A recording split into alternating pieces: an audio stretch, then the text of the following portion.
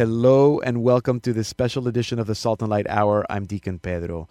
Today we go back into the Salt and Light storage and bring out some of our favorite conversations from early 2015. First, Father Robert Barron of Word on Fire has a new book about finding God in culture. And we meet singer-songwriter Mikey Needleman. In our second half hour, we speak about marriage and family from veteran marriage prep coordinators Deacon Eustace Beausoleil and his wife Gloria. And we end the program with a featured chat with Brother Emile from the Taizé community. Let's begin now with Finding God in Culture.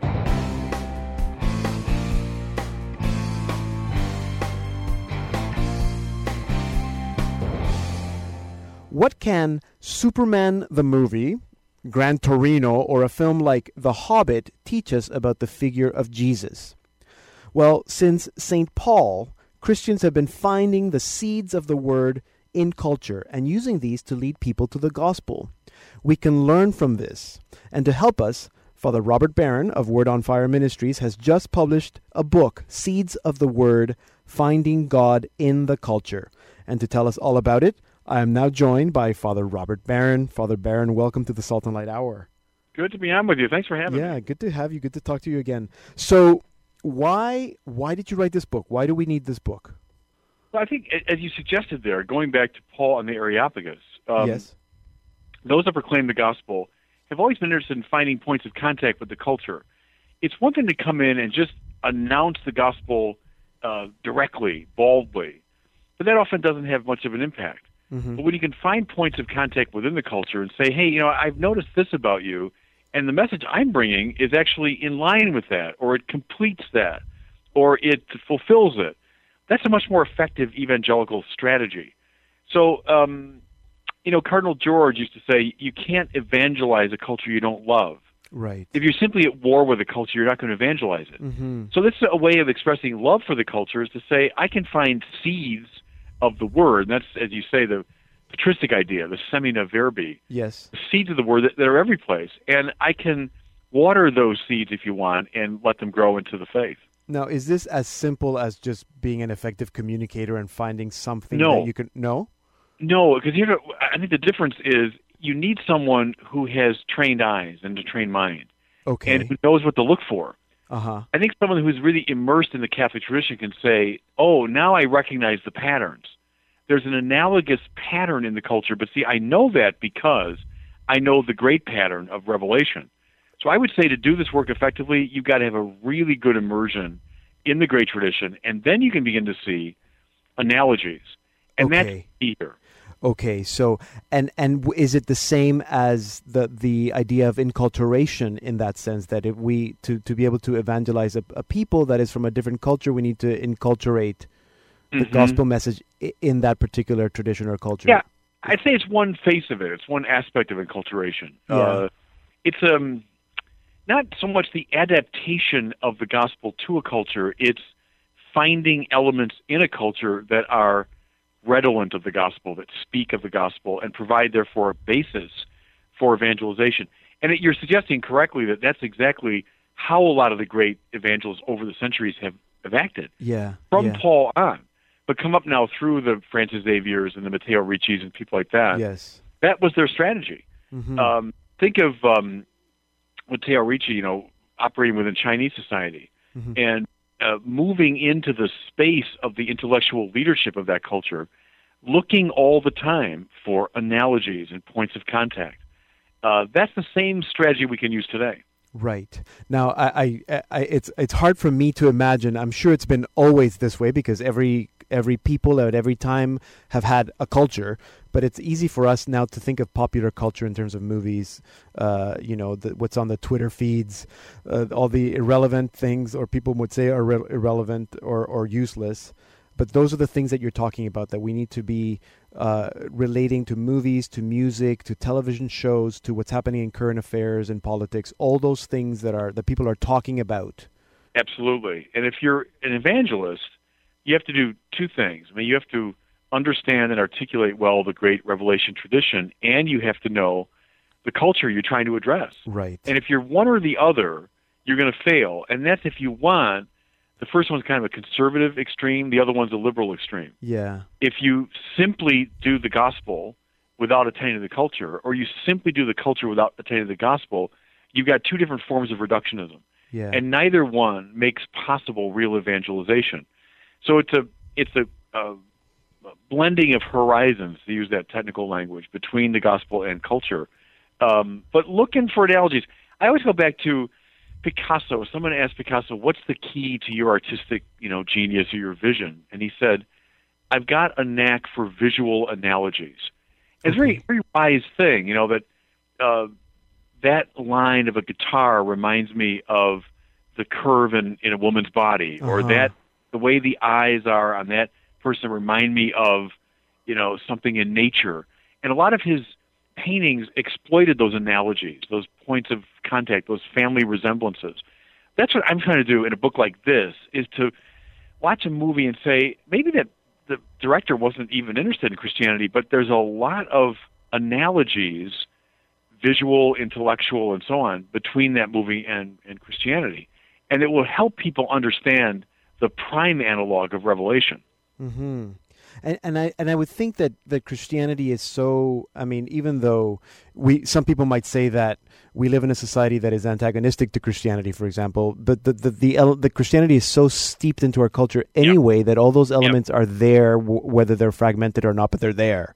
No, that's quite right. And that goes back to an image from a great teacher of mine, Robert Sokolowski, who said, around the time of, let's say, the Enlightenment and the Reformation, the integrated Catholic vision kind of exploded. It blew up.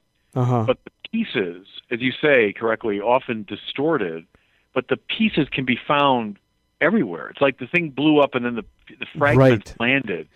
So if we can recognize them and not just condemn it, say, oh, what a terrible culture, say, no, actually, that culture is filled with the fragments of a once integrated Christianity. Yeah. And I'm trying to put that back together, or think of like a novel. Let's say you have this big book, a big novel like The Lord of the Rings or something, and the pages have all just kind of blown apart and they've flown all over the place and landed here and there. And I pick up a fragment of Lord of the Rings and say, boy, it doesn't make a lot of sense, and what story is this part of? But yet it intrigues me enough to look for more of that story. Mm-hmm. And then the art of trying to piece back together again these now disparate pages. That's kind of what I'm trying to do in this book. Yeah, I love that image of the fragmented message. Can you give us an example, maybe pick a film that you might maybe refer to in the book, and give us an example of how this kind of, how this can work? Yeah, I think you mentioned at the outset Gran Torino, yes. Clint Eastwood's movie, which I went into, I like Clint Eastwood's movies, and went into just interested in this film about this grumpy old guy, and no idea that it would be filled with what I think is the best analogy for redemption in modern film. So, there's a lot of Christ figures in contemporary films. Yes. E.T. to Harry Potter. Andy Dufresne. Yes. There's all kinds of Christ figures. But this very surprising one is Walt Kowalski, who's the main character of that movie, and who engages, we can't go to all the details, but engages in a great act of self-sacrificing redemptive love, which grants freedom to this young kid and deals with the sin that was oppressing him at the same time. And you see with extraordinary clarity exactly how the Church Fathers articulated the cross, how the cross both disempowered the evil powers and freed those who were in his grip by an act of self-emptying love. And I don't know a better analogy for it than that movie. Yeah. That's a good example. Now, one of the things that you do in the book is that you'll point out the analogy or the teaching, if I can call it that, but you also will point out where maybe the analogy falls short, or where the like I'm thinking of your explanation of Eat, Pray, Love, and how you wish that she had made different choices, because that's really not the Catholic message. Yeah, because the culture is a wide variety of different things, and yes, there are analogies to Christianity, and there's also deep distortions within it. So we would say the culture is fallen because it's made up of all kinds of fallen people. Yes. And like Eat, Pray, Love is a good example, because there's a moment in the beginning of that movie when the character played by Julie Roberts is in deep distress, and she utters a really beautiful prayer, very simple, with tears, a simple prayer of help me, Yes. But the path that she undertakes, that movie unfolds, I think is a much less than helpful one. Right. And ends up with a sort of worship of the self. Yeah. It ends up with a affirmation of the self as it is, Mm-hmm. And so I certainly scored that movie as a distortion of the Christian thing. Right. So I'm not afraid to do that, and I think evangelists and apologists do that too. Right. You find the points of contact, and you say, no, this part of the culture is really at odds with Christianity. Right, that's important. Now, just to make it clear to our listeners, you're not only speaking about movies, you also talk about books and politics and even current events, so you're using the same type of idea, examples. How is someone like me able to use this book? What is your hope for this book? Oh, I think, I'd like to see people use it personally for their own information, edification, but I can also see teachers using a book like this. Okay. And, the articles are short. They're based on a kind of weekly column that I write, so they're maybe 900 words, maybe 1,000 words. They're short. Mm-hmm. So I could see a class, let's say, of high school students that could read through, I think most of them could understand these essays, or, say in a university setting, read one of these essays and make that the basis for your class discussion. Right. They're short enough. They're based upon things in the contemporary culture that most people would know. So instead of just beginning, let's say, with one of the complex texts of the tradition, begin with this, and use that as a basis for conversation. So I hope teachers, catechists, adult education leaders could use a book like this. Absolutely, and homilists too. Absolutely. Real practical applications. Okay, so I'm very excited about this book, and I hope that our listeners have heard enough that they will be excited too, and they can go and get their own copies. You've reminded me of this great quote by John Paul II, that the gospel lives in conversation with culture, and if the church holds back from culture, the gospel itself falls silent. And that is so. We shouldn't be afraid of culture. Thank you so much for writing the book and for sharing a little bit about it with us today, Father. You're quite welcome. God bless you. Father Robert Barron is an author, speaker, and theologian. He's also the rector at Mundelein Seminary and the founder of Word on Fire, a global Catholic media ministry. Father Barron is also the creator and host of the Catholicism series. His latest book, Seeds of the Word, Finding God in the Culture, is published by Word on Fire. You can learn more at their website, wordonfire.org. Here now is our featured artist of the week, Mikey Needleman, with We Give Them Back to You from his new album, Your Ways. All our hopes, all our fears, all our joys, all our tears, all the trials, the end and failure, all the days did much better, the moments of misery and the victories. We give them back to you. We give them back to you. Lay them at your feet now. We give them back to you. Give them back to you. We lay them at your feet now. All the darkness, all the light, all the sadness, all the smiles, all the tests that show our weakness, all the love leaves us speechless. The moments of misery and the victories, we give them back to you. We give them back to you. We lay them at your feet now. We give them back to you. We give them back to you. We lay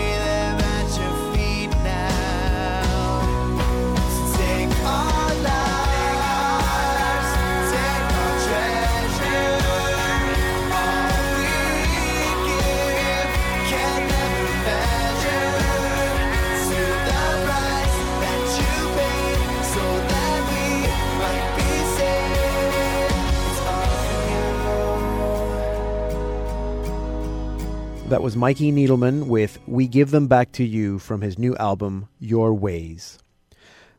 Mikey Needleman has been performing for many, many, many years, but the Mikey Needleman Band has been performing since 2006, and they do it all. Pubs, arenas, churches, wedding receptions, TV, radio. And the band, with Mikey, have a new album, Your Ways. And to tell us more, I am now joined by Mikey Needleman. Mikey, welcome to the Salt and Light Hour. Hey, thank you for having me. So I always start off by asking the same question. Tell me a bit about you. Tell me what it was like to grow up in the Needleman household. Oh, great. Thank you for asking that question. It was great. I was born and raised in Overland Park, Kansas, which is just south of Kansas City, Kansas, and very Catholic family. I have two sisters, and we grew up very fortunate to have two loving parents that raised us very well in the faith, and went through Catholic schools pretty much my whole life until college, and kind of really discovered my own personal faith towards the later years of my high school. And at the same time, I was kind of learning how to play different instruments, different styles of music, and whatnot. Right. And the two kind of merged together. So was it a musical household? You know, my dad played music, and he kind of introduced me to that. My older sister was a singer. My mother and my younger sister really weren't into music, but it kind of worked out because we needed people to listen, so that kind of worked. That's very good. I like that. Yeah. Of course, you need an audience. Did you play with your dad at all? Yeah, all the time. You know, it's funny. We were really into baseball, but when the weather was either cold or rainy, we couldn't go out and play catch. We would have little jam sessions. You know, right. I'd say, "Hey, Dad, let's play some music," and we'd always play blues because that was kind of the easiest kind of thing for us both to jam together with. But my dad and I, we used to collaborate all the time on different projects. So very, very lucky that I had that opportunity. It sounds like it. So when you were growing up and you were learning all these instruments, is that what was happening in your faith life? Because I presume you were probably a regular teenager, but at some point you said that something kind of started gelling together in terms of your faith, you finding your faith. Tell me about that. Yeah, I think you're absolutely right. I was just a regular teenager. You know, even though I was in Catholic schools, I was still struggling with a lot of the same things that teenagers struggle with. And one of the things was, when I was playing music, I just felt, I was very happy. I was very ADD growing up, but if you put a guitar in my hands, I could spend hours playing guitar. So, I played a lot of music, and then, I was approached by a youth minister who said, "Hey, if you play guitar, would you want to play guitar in the church group at a neighboring parish?" And I said, "Yeah, that sounds cool." And then I basically, that was my very beginning of my faith journey with music, because I realized how much I really enjoyed playing worship and how I guess I was inclined to do it. Mm-hmm. And over the next few years of high school and college, I really realized that I was happier when I was playing worship and I was bringing other people into the faith and all that kind of stuff. So, they kind of went hand in hand, but it was really because of that invitation to start playing at a church service, at a mass. Yeah, which is a really good lesson for youth ministers, priests, deacons, all of us in the church to invite those young people to come. Did you think that you were going to go and pursue music as a career, or did that come I think after? So, yeah. I think when I was going into college, I kind of knew that I wanted to do music. There was a part of me that was like, well, I'll just, I'll be on the radio, I'll be, that kind of music, I'll be rock and roll, like famous, whatever, Right. But then, after a while, I realized that the more I played worship, the more I met people who were into worship, and the most talented people I met were Christian, musicians. And so it just really opened my eyes. One day something just kind of clicked, and I said, it isn't about being famous, it isn't about being, rich, it isn't about being on MTV. It's about, like, I was given this gift, and it makes me happy. So why fight it? Of course. Now, so why, I don't know if this is a fair question, but why do you do what you do? What's behind it? Like, what's your mission?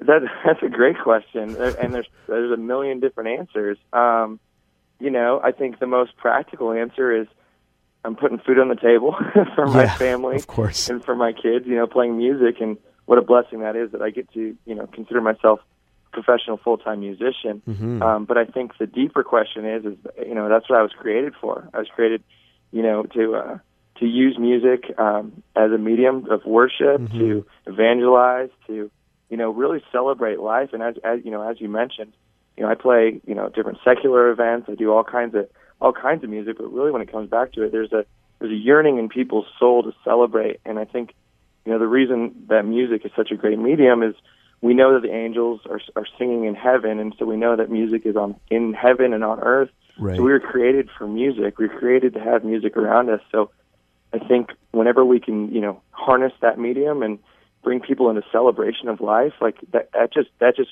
builds me up so much. So yeah, that's a great question. Never been asked that do you before. do you mean then that everyone is created for music, not just you specifically, the way God has created you for his plan for you? I think everybody, if you were to ask anybody, do you like music? I think their answer would be yes. Yeah. They might not all like the same music, but I think everybody likes music. And I really do feel like it's because, like I said, in heaven, we know through Scripture, the angels are singing. Yeah. They never say the angels are dancing. They never say the angels are painting pictures. Yeah, that's true. true. The angels are singing. Yes. So I think, to answer your question, absolutely. I think that there's something in us that loves music. Absolutely. I think I agree with you. So tell me about this new album. How is it different from other music you've put out there in the past? It's very liturgical, which is great. I think what I kind of wanted to do, and I think what World Library Publications agreed with me on, was we wanted to write something that we could hand to a music minister, choir director, and say, this is almost an entire mass right here. Yeah. You've got your gathering songs, you've got a psalm on there, you've got an Easter sequence, you've got offertory, you've got recessional. It's almost like it's an entire mass. It's not quite, it doesn't have all the mass parts and everything, but hopefully the next CD we do will kind of complement this one in that respect. But I think that's kind of the difference between this and just a collection of songs, is that as you listen to it, it's almost like you're actually listening through the Mass. And so that's different in that you had never done what you would call a liturgical album in that sense before. Yeah, I think you're absolutely right. I've done a praise and worship album before, just songs that, in my heart were just pouring out for praise and worship. But this one was very designed specifically for Mass, for music ministers and for congregations. Yeah, and I mean, I know, because even when I first saw the title, Gathered in Your Name, I thought, it's a great gathering song, and then We Give Them Back to You, great offertory song. Yes. And then at the end of the program, we're going to listen to Let Us Go, which again is great, sending forth. So absolutely, this is a great album for Mass.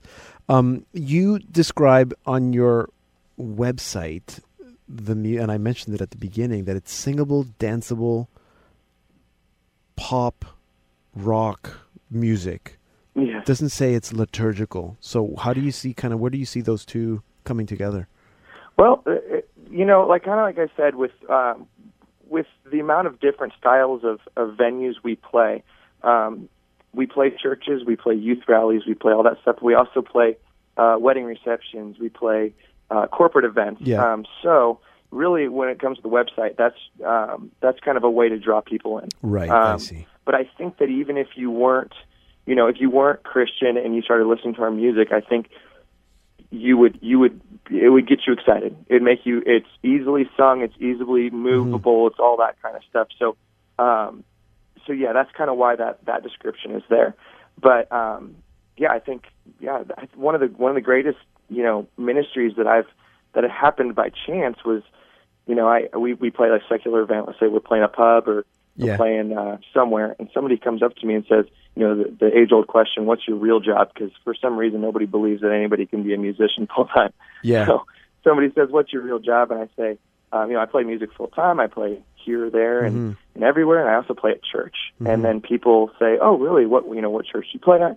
And I can't tell you how many times on a Sunday I see people that I met at a secular show really come check out Mass. In fact, there was even a couple that were dating and then ended up deciding getting married in the church after they came to Mass a couple times. So I think it's important, going back to the website thing, to draw people in. Yeah. And that's singable, danceable pop rock. That's at the very core. That's what we are. Absolutely. To go back to what you said first about inviting people, that we have to always be invitational. I have a Salvation Army friend of mine who always says that, why should the devil have all the good music?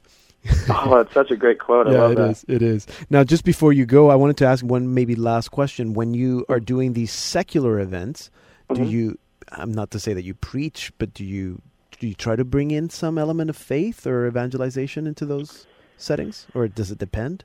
I think yes and no. I think we're called to live out our faith even without words sometimes, and I think the joy that the gospel puts in our hearts is something that you live out. And again, those questions I feel like come to me very often in a secular setting when people ask me. They say, "So, what do you do?" And they're intrigued because they know that there's something more than just me playing, a bunch of cover songs at a bar. Yeah. So I think to answer your question, yes, but it's not. I'm not on the microphone necessarily preaching. Absolutely. But I think in my actions, I can kind of convey that. Well, it sounds like you're doing good work, Mikey. It's been really good getting to know your music and to speaking to you today. Thank you very much for sharing. Well, thank you, Deacon Pedro. I appreciate it. That was Mikey Needleman, a conversation that we just had. You can learn more about him and about his band at their website, mikeyneedleman.com. I'm going to put that link on our site so you can find it easily in case you can't figure out how to spell Needleman. Here now is Mikey Needleman with that song that we mentioned, Let Us Go, from his new album, Your Ways. This is the day you have created for me to breathe, for me to make it count.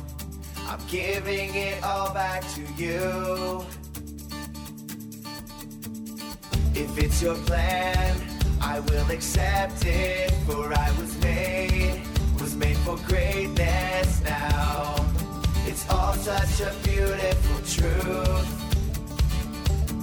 Let us go to love and serve you more. Let us show your love to all the world. And may your song be on our lips, and may we shout for joy. Let us go to love and serve you more.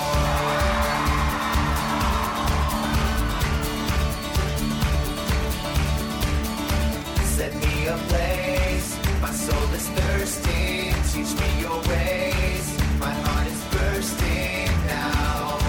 I'll do what you ask me to do. And if I fall, show me the straight path to keep me small and find my way back around to live my life as true. Let us go to love and serve you more. Let us show your love to all the world. And may your song be on our lips, and may we shout for joy. Let us go. We're listening to Mikey Needleman with Let Us Go from his album Your Ways. This is a special edition of the Salt and Light Hour. I'm Deacon Pedro. You can find out more about us at saltandlighttv.org.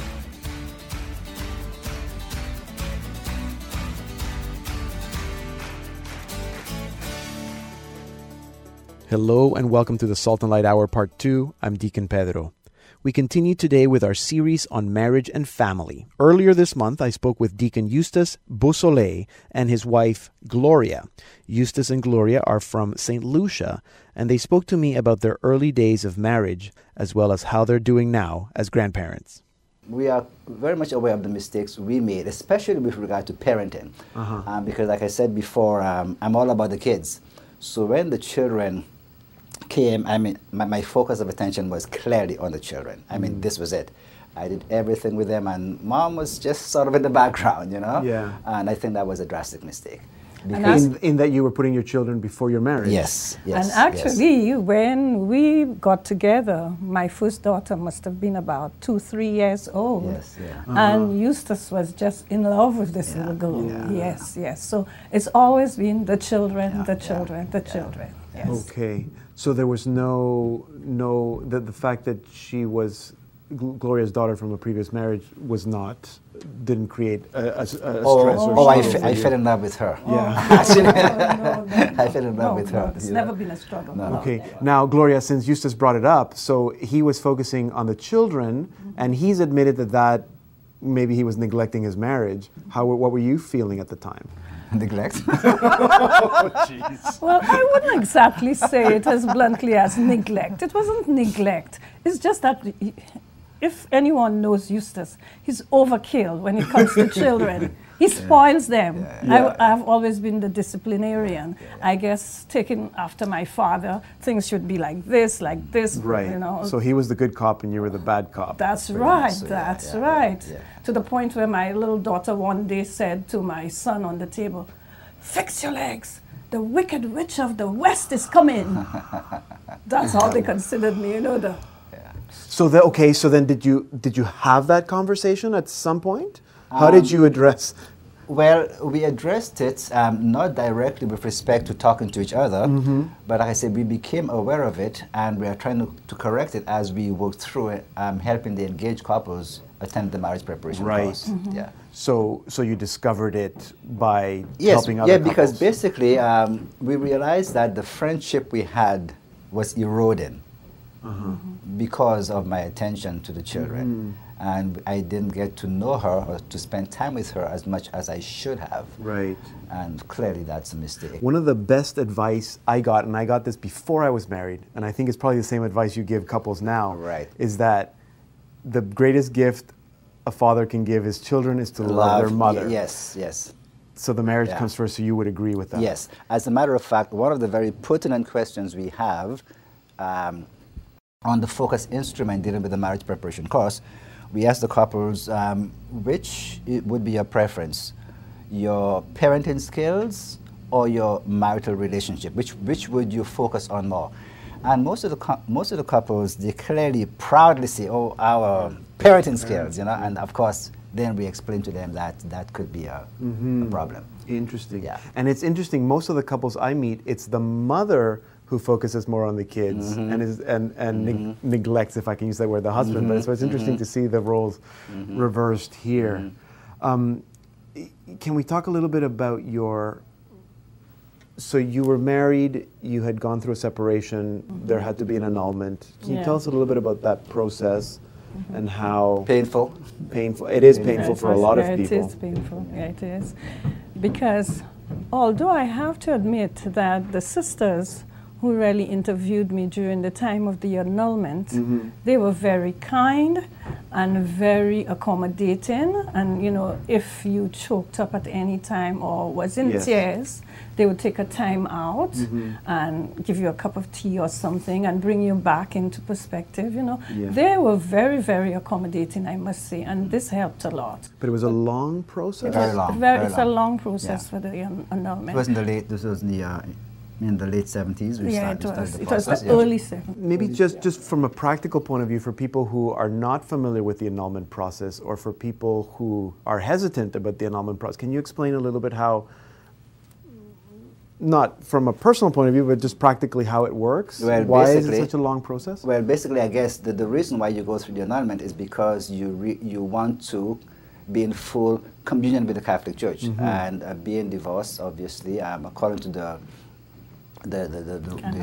canon law, we cannot practice, we can receive Holy Communion. Yes. And so the initial process would be approaching the priest and have him make the application on your behalf. Okay. And the priest would send the documents, signed documents down to the chancery office, to the tribunal. marriage tribunal. Marriage tribunal.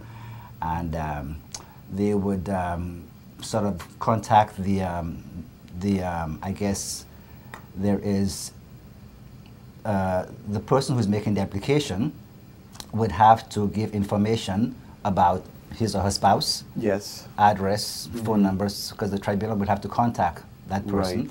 And they also need to get in touch with other persons who have known the couple as a Witnesses. married Right, couple for a number of Witnesses, years. yeah. So they can Absolutely. attest to what To went wrong. whether it was the Justified, validity or yes. the invalidity of the marriage. Yeah, I had two witnesses. I Yeah. had to have two witnesses. So that's a why- male who would have known my ex closely, and a female years. for a number of years. Yeah. Yeah, Knew you. who knew me. Yeah. Okay. While you're married. While you're married. Not prior. Right, While you're- exactly. Yeah. Just to recap a little bit, so the annulment process, it's a long process because you have to contact people who you may not be in contact with or in another country. So that's why it's drawn out. It's Yes. painful because Yeah. the circumstances are sometimes painful. And keep in mind, you also have to relive or to revisit the Yeah, circumstances exactly. around, yeah. And then just as a note, so basically what the tribunal is doing is determining whether that marriage was valid at the time of consent. Amen. Yeah. And I presume in your case it was considered that the consent was not valid. That's right. So you're free It's to, granted, to, yeah. to marry again. Yeah. Now you came into this marriage with a daughter. The daughter still, now that she's grown up and married, still lives with you. Yeah. With yeah. her family. That's right. How did that come about? And tell us a little bit about that dynamic, because that's different too. Well, we are parents who we tend not to be in a hurry to get rid of our children. Okay? And our daughter lived in the U.S. for a while. Her husband is American. Yeah. And at one point, they were planning on coming back home. So I built an apartment downstairs. There was a rec room, Yeah, so we I got changed the busy. rec room. I We got changed busy, the rec and room. I built an apartment to for you. accommodate them, and Good. they've been with us ever since. Good. Helps with keep you company. And the rationale behind that too is the love I have for our first granddaughter. Yeah. I wanted to keep her as close to home as possible.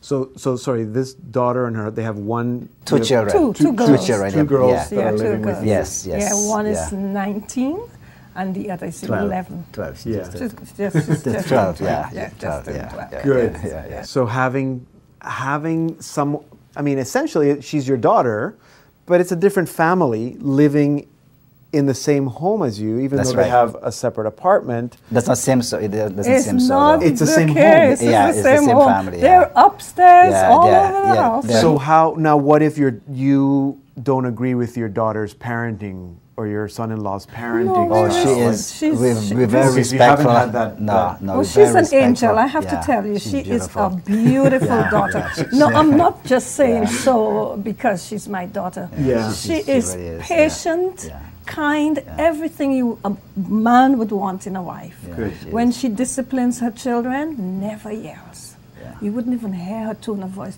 I swear to God, Eustace was supposed to have been her biological father.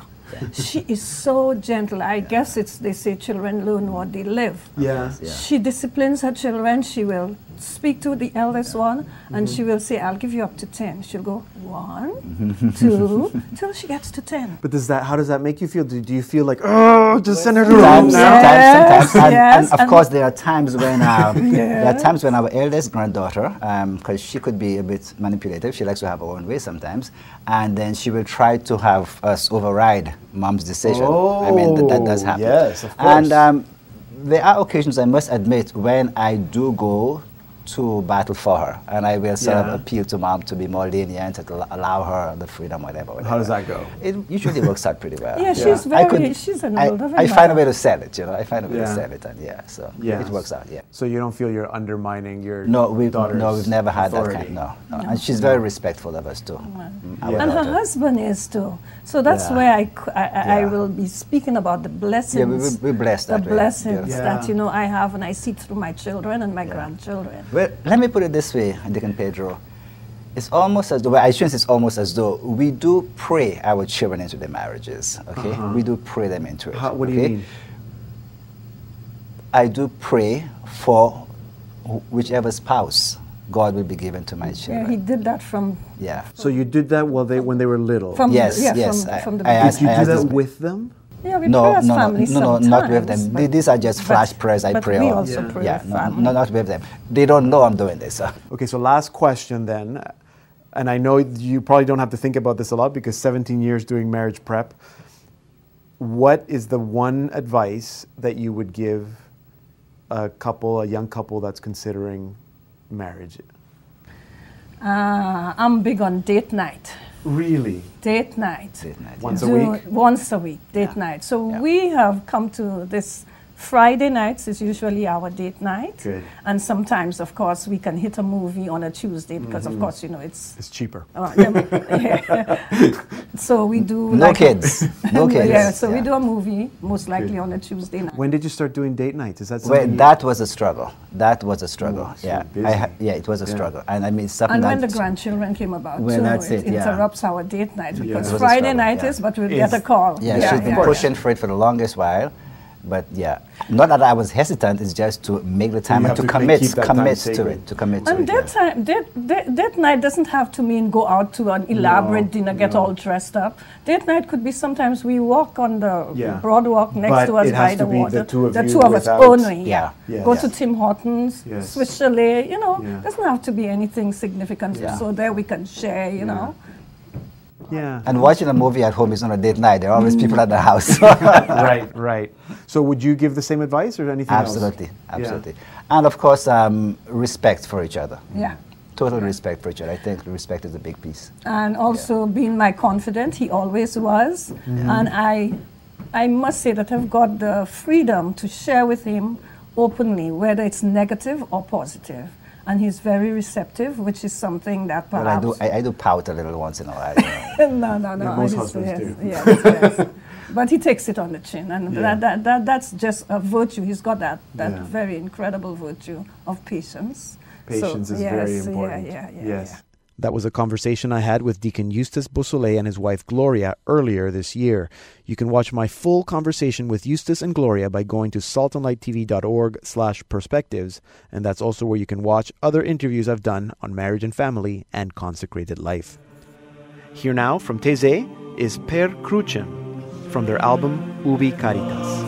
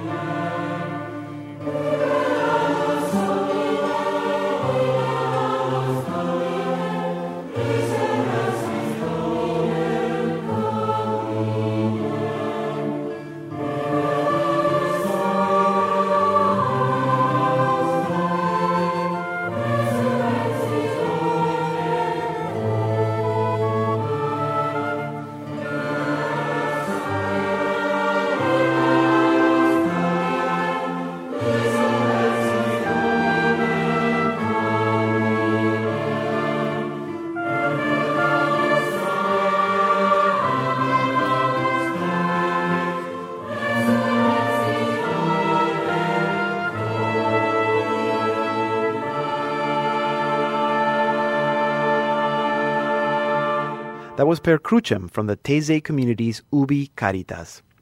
As France prepared to enter the Second World War, Roger Schutz, a 25-year-old Swiss man, inspired by the gospel ideals of reconciliation and fraternity, sought to establish a community of men where kindness of heart and simplicity would be at the center of everything. What started out as a small group of brothers living out the gospel in the remote French village of Taizé has today blossomed into a vibrant ecumenical monastic community where more than 100,000 pilgrims visit each year. Taizé is well known for their music, but it is much more. Brother Emile, a Canadian with the community, was back home last year, and I had the chance to speak with him. Brother Emile, thank you for staying 10 minutes longer just so that you could talk to me. I think it's been 4 years since we last spoke, but I know you come to Canada every year, and I'm sure you go to other countries. Mm-hmm. Can I say promoting the message of Taizé? Is that a fair assessment? Oh, I don't know. Maybe just to be. Which is with people. Maybe it's the message of Taizé. That is the wait. So for people who are hearing Taizé, and I know people have seen the word and I've heard them say, "What is Taizé?" Yeah.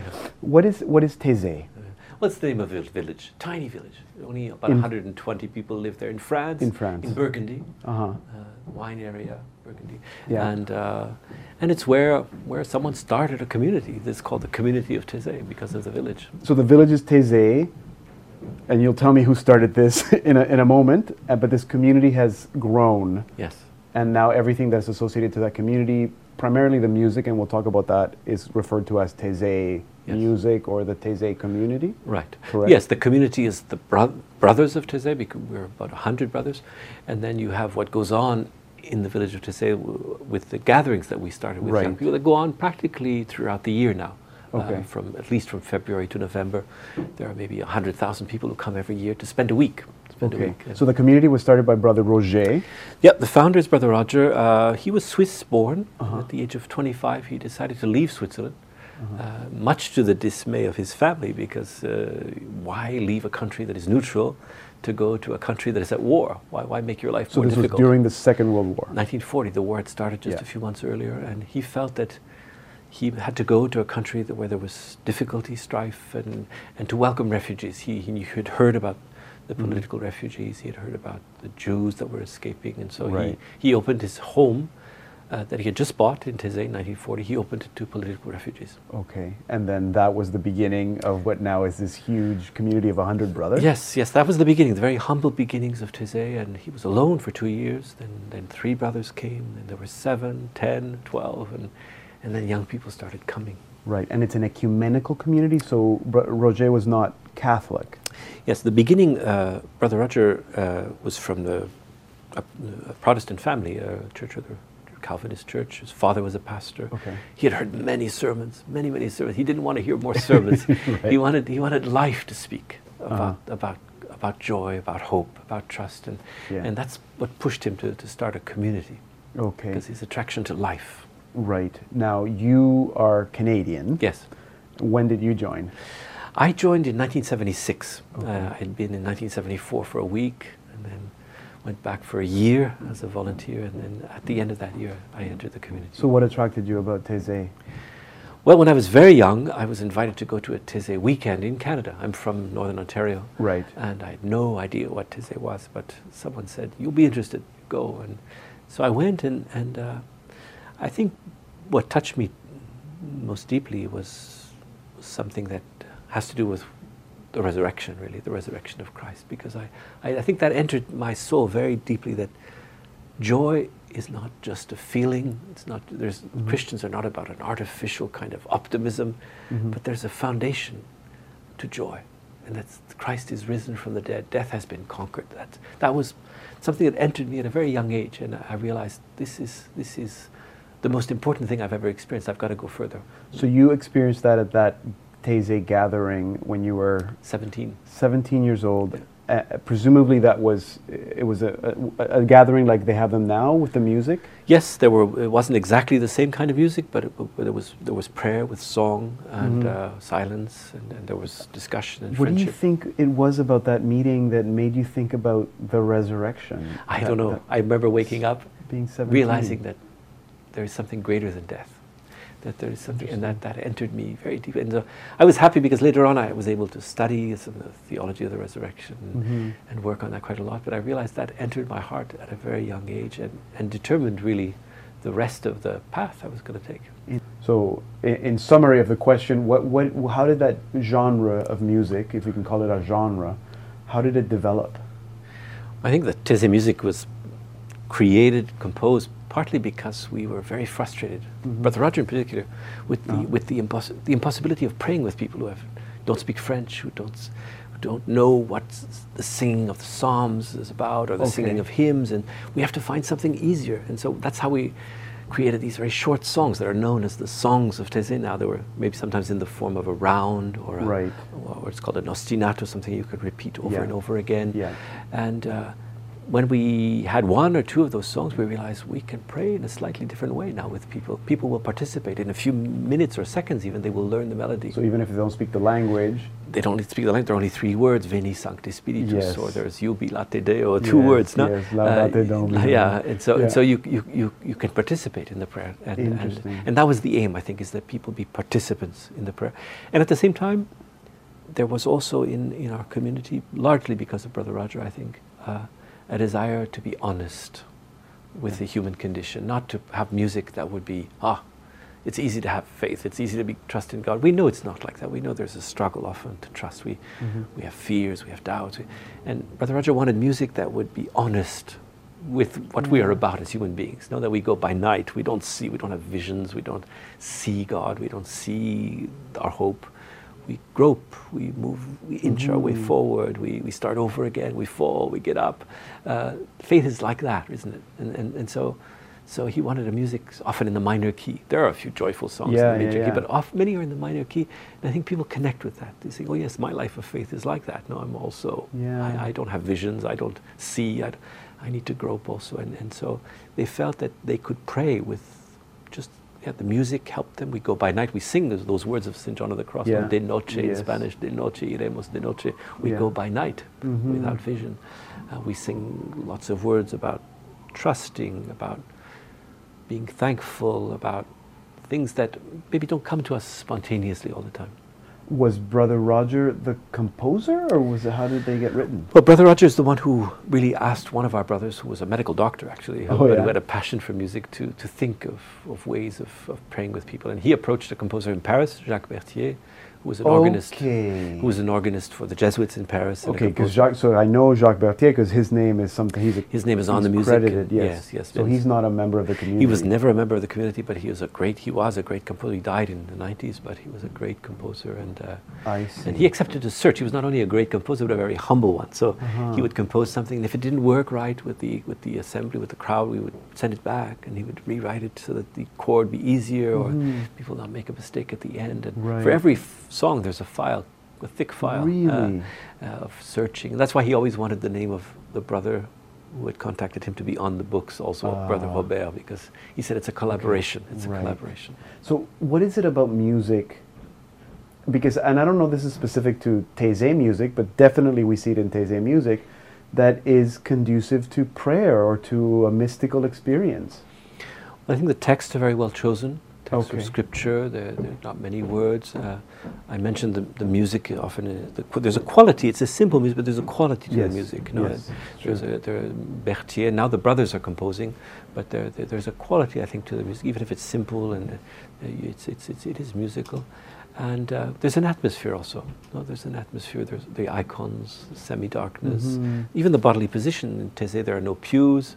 People are sitting on the floor. Right, so there's a whole experience. Yes, and so all your senses. The early Christians knew that all our senses are made to participate in the prayer. Right. No? We listen, but we also are called to see. There was the incense and the candles, even touching sometimes the icon. So we have to come out of a intellectual approach to prayer. No? It has to involve our whole being, our whole body, our hearts. The heart is a tricky word. Sometimes people say heart is our feelings, but in the Bible the heart is, the German bishops translated it very well in the Catechism for Adults. They said the heart is the real me. And I like that definition very much. No? It's not often that you're called to be who you really are. Right. You're sometimes called to pretend you're this or that, but to realize God wants me to be me. It's an enormous discovery, when prayer makes that possible, that God is really interested in you. He has time for you as a person. And I think the music also somehow communicates that many people don't know they can sing. Yes. They think, singing is for people who have trained voices, who have studied music. And at Taizé, I can sing. Everybody can sing. I had no idea I could sing, and you can become part of it, and your voice is called to be heard. And it's beautiful. So you mentioned briefly that there are conferences or gatherings that happen all year round now. So anyone can go. When you were a young man, you went for a week. Is that an experience that anyone can participate in? Practically throughout the year, there are people, more from February, March to November. So we get huge crowds. Like in the summer, it's 3,000 to 5,000 people every week are spending a week at Taizé. From around the world. From around the world, and we have gatherings outside of Taizé, always after Christmas. There's the big European meeting. Yes. 2 months ago, we were in Strasbourg for 30,000 people for 5 days. And sometimes on other continents, we'll be in Texas at the end of in April. We'll have 2 gatherings, one in Dallas, April this one year, in Houston, 2014, and then March we'll be in Austin, Texas, just before beautiful. that.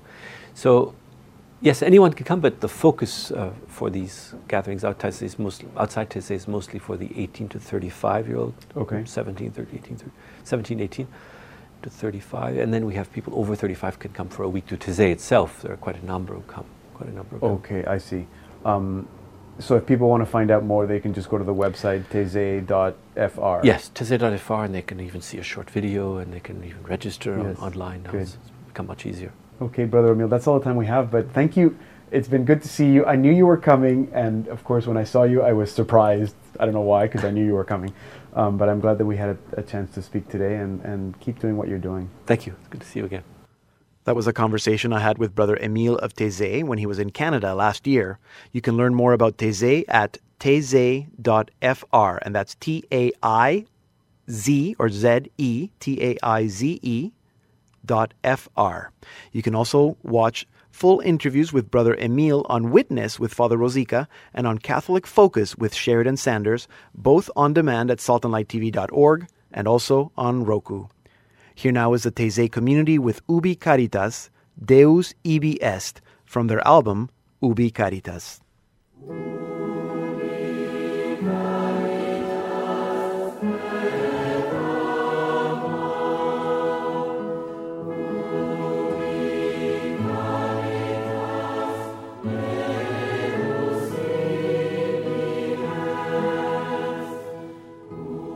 We're listening to the Taizé community with Ubi Caritas Deus Ibi Est from their album Ubi Caritas. And that concludes this special edition of the Salt and Light Hour.